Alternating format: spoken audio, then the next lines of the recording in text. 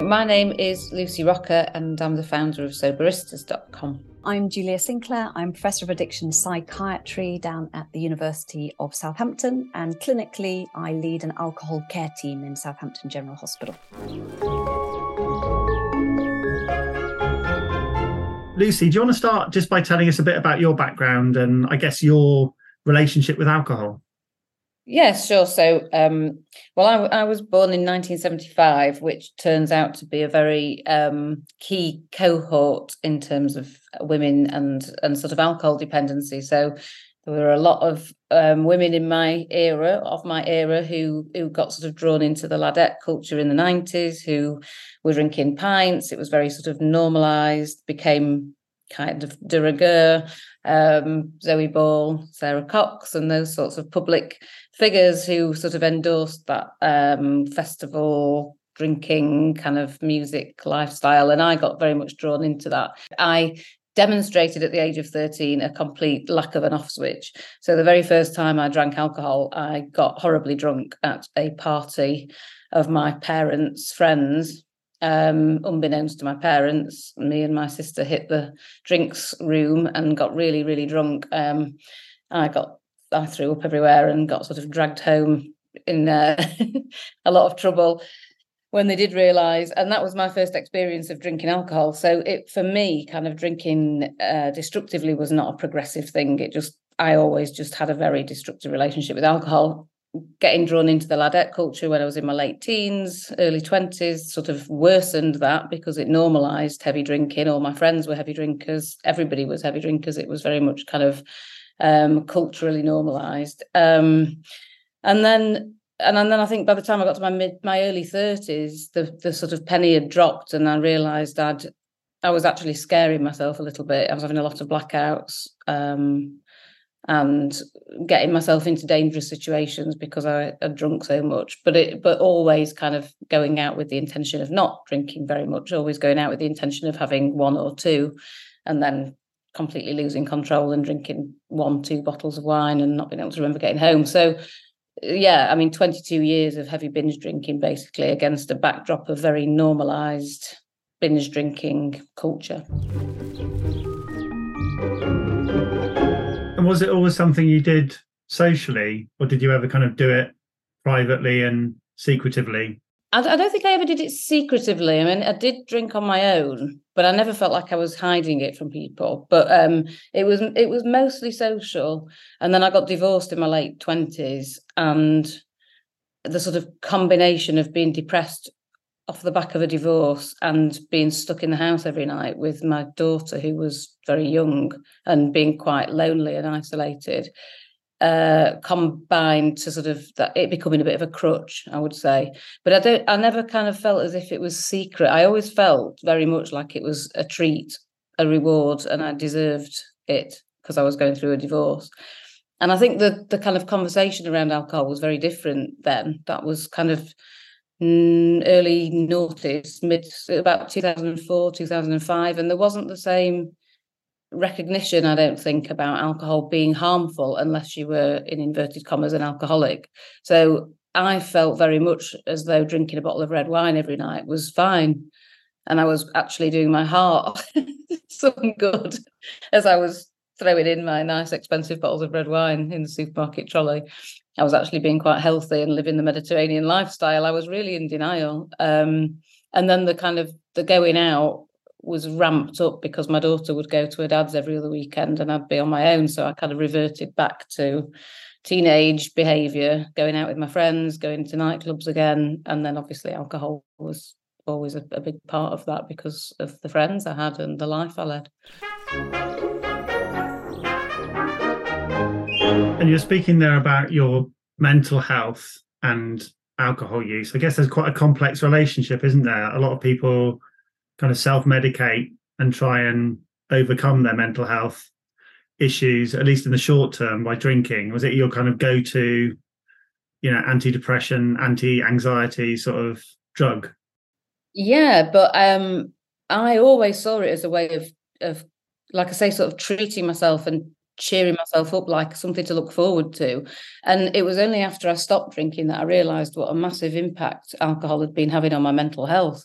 So I was having lots of panic attacks, really kind of physical panic attacks, sort of palpitations, racing heart, and had no idea that was alcohol until I remember Googling when I was about 34, 35, just before I stopped drinking. I remember Googling, do hangovers cause panic attacks, and found this massive forum, thousands and thousands of people saying they had these horrendous panic attacks and palpitations with a hangover. And I was like, oh my God, that's what's been going on. Because for me, there were many times I thought I was having a heart attack. It was so severe, and they were always when I had a hangover, but I had no idea that that was related to alcohol. But again, I mean, now we've got social media. There's so many people who post on Instagram and who talk about this stuff. So it's so much more sort of well known, well documented now that mental health is really impacted negatively by alcohol use. But 20 years ago, I had no idea that, and many times I went to the doctors and with depression and anxiety complaints, never ever was I asked how much alcohol you're drinking, which staggers me now because it's such an obvious correlation to me. But at the time, I don't think people kind of were aware in the same way they are now. Julia, let's come to you. So we've got this story here about kind of problematic alcohol consumption being normalized in society. Is that a historical thing? How big is this current problem? That's a really good question because, we've always, personkind has always had a kind of complex relationship with alcohol. It's there in Noah's Ark and it's there in the Hulken Bible. There's pictures of Noah, kind of being kind of very drunk and dragged out of, sort of crushing grapes. So, we have this long and historical relationship that society has tried to kind of deal with. And it's got more complex as kind of society has also evolved. And at the moment, and particularly in this country, there is a very, I would say, toxic dance between the economic impacts of the needs of the drinks industry, as our government might see it, and actually the health harms that alcohol are causing, and these are not particularly well balanced, and I think we're still with alcohol where we were with tobacco 30 years ago, that of course everyone should be able to smoke if they want to. It's a personal choice. And industry has lots of money to be made, and we've moved on from that now. And in the research forum, nobody would suggest that anybody should take money from the tobacco industry to fund lung cancer research. And yet there is still some ambivalence that perhaps there are kind of industry sponsored grant giving sort of foundations around that we as researchers should perhaps consider taking money from, because it's money and there's so little money in the system. So we have a very complex relationship at the moment at a political level. And I think of that as like the macro level, the sort of the national policy, the thing that then drives social norms, as Lucy was talking about. And, and the relative difference between the money that drinks industry will pump into advertising. And again, this is a really live issue now with the debate around low and no alcohol drinks. But actually, it seems to just be a seepage for kind of selling more of the same, if you see what I mean. Our relationship with alcohol has always been complex. And it's more complex now than it's ever been. And that is the tensions between public health versus big business, and where the person gets left in the middle of that. And I think we have an increasing culture which says the individual is key, and what the individual does is entirely the responsibility of the individual. And it ignores the weight of evidence that says that all of us, our behaviors are affected by the norms we see around us, as Lucy was saying, the encouragement that we have, the advertising that we see, the incentives that we're given. Lucy ran a campaign a few years ago to try and get some of the big companies to sell birthday cards that didn't have drinks references on them. Those sorts of things that, whilst people now will talk about the impact of alcohol on their mental health, it's almost impossible not to buy a birthday card without some kind of drinks as your form of celebration on it. So we have this very complex relationship with both seeing alcohol, as Lucy was saying, as a treat and a reward and all of these things, particularly during COVID, that's got even more of that case, but also knowing about the health harms, but perhaps trying to palm that off onto a few poor, sad individuals who can't really cope with it, as opposed to the greater group of people who moderately drink, whatever that means. I'm interested in kind of where we are in this sort of transition. You drew a comparison with smoking, and smoking is something which is certainly very much socially frowned upon now. But going back, maybe just 10 years, that wasn't always the case. Are we in the same kind of transition, do you think, with alcohol? Is alcohol, the favoured drug of young people now, for example? Is there a generational issue here going on? Lucy spoke about the kind of 90s drinking culture. Are we past the peak, do you think? I would hope so. And there is certainly some evidence to suggest that our youngers and betters may be a bit more sensible about this than our group. And I'm a little bit older than Lucy.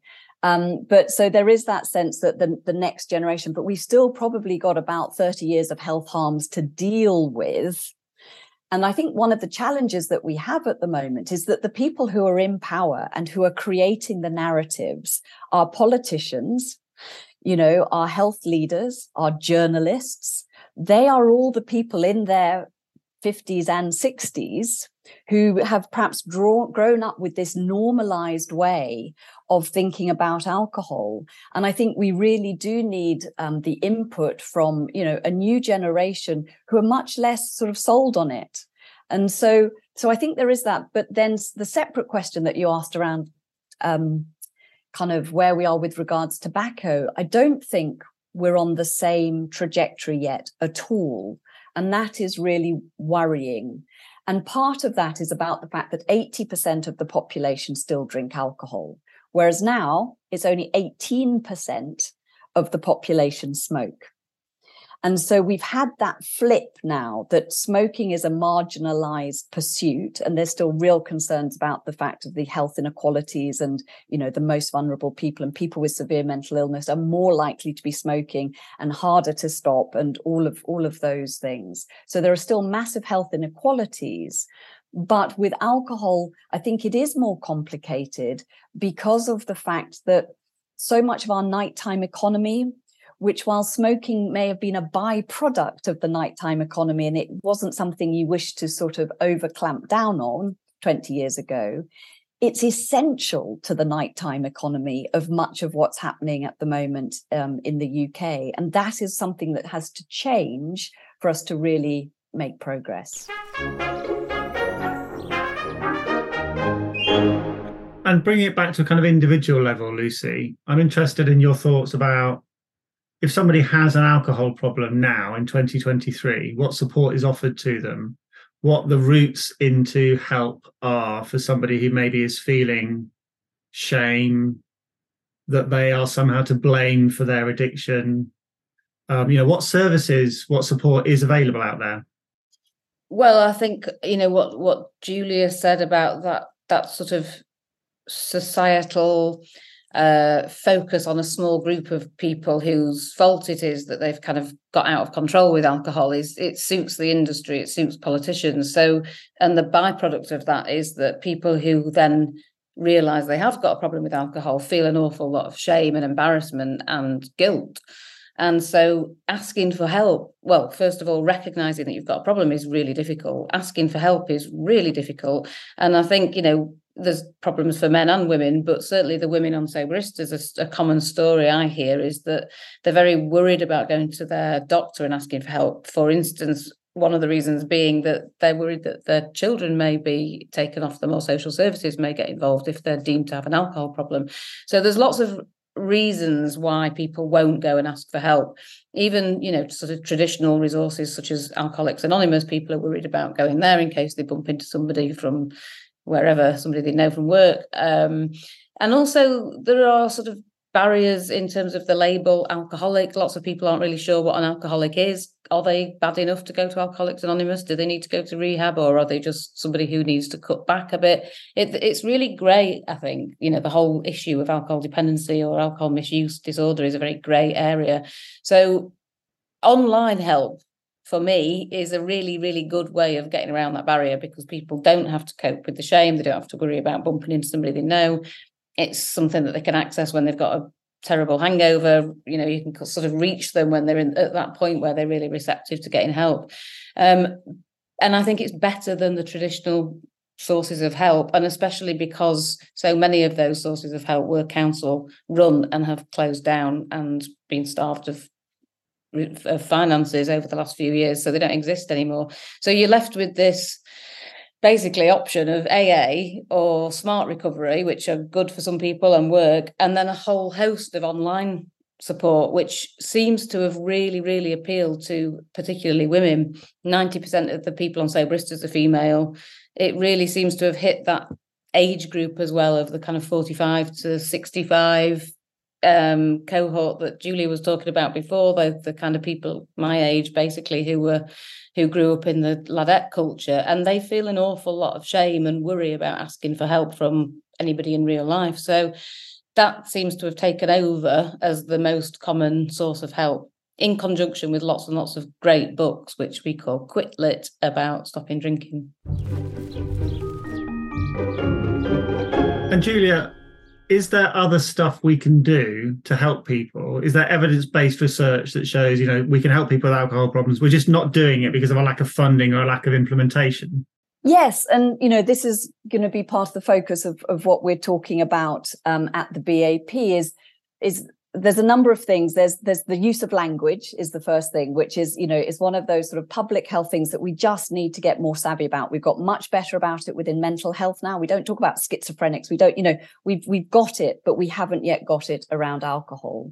I think there is the thing about accessing services, as Lucy was talking about. And at the moment, if you assume at a local level, kind of the number of people you can work out who are likely to be alcohol dependent, in most areas, it's approximately 10% of those people who are accessing some form of support. So 90% of people aren't getting it. So for me, that is the area, and this is what we're going to be talking about, that we absolutely have to focus on. But there is then the group of people who are perhaps much more severely alcohol dependent, who are going to need that specialist clinical input. And actually, the evidence base for both psychological and pharmacological treatments for alcohol dependence is really good. There's not many drugs, but there are some. At the BAP, there's going to be, I'm sure, lots of talks about the new psychedelics, which everyone's getting really excited about. But my point would be, until we can get those people to there and to the other treatments that are currently there, and there's a really good evidence for, it's not that the treatments aren't there, it's getting people to them because of the funding, because of the stigma that's been talked about. So for me, there's real scientific interest in new bright shiny drugs, but actually that's going to help a tiny, tiny proportion of people. And I describe myself as a social psychopharmacologist. And what we need to do is make those bright, shiny new drugs almost be part of the kind of call to kind of say there are evidence-based treatments, not just these ones. And that's where I then get a bit frustrated when, that the case is made that we need psychedelics because all the other treatments don't work. They do work, but people don't have access to them. And I just think we have a responsibility as a scientific community to really kind of draw through the sense of the stigma from alcohol, how people might then go from something that's a little bit problematic to something that's absolutely controlling their life. And we as scientists and clinicians need to say, there's some really good and interesting stuff here, which helps you realize that this might be a brain disorder. Like Lucy was saying, she never had a normal relationship with alcohol. Some people don't. And we need to then kind of feed that loop back into those earlier public health and kind of public health messaging areas in order to make a coherent case to kind of improve people's lives. Otherwise, it's just a slightly sort of, intellectual folly.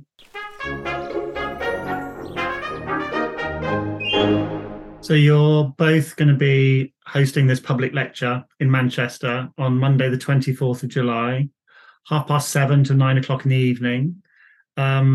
Alcohol, how much is too much? Who are you hoping is going to come along to that? Well, from my perspective, I would hope we would have everyone from the students still around in Manchester University. You know, Manchester is known as a relatively heavy drinking city. So people kind of early on who might be actually interested in this, both from kind of being inspired to think about policy to kind of the neuroscience around it, but also everybody who kind of thinks, oh, I'm sure my relationship with alcohol's fine.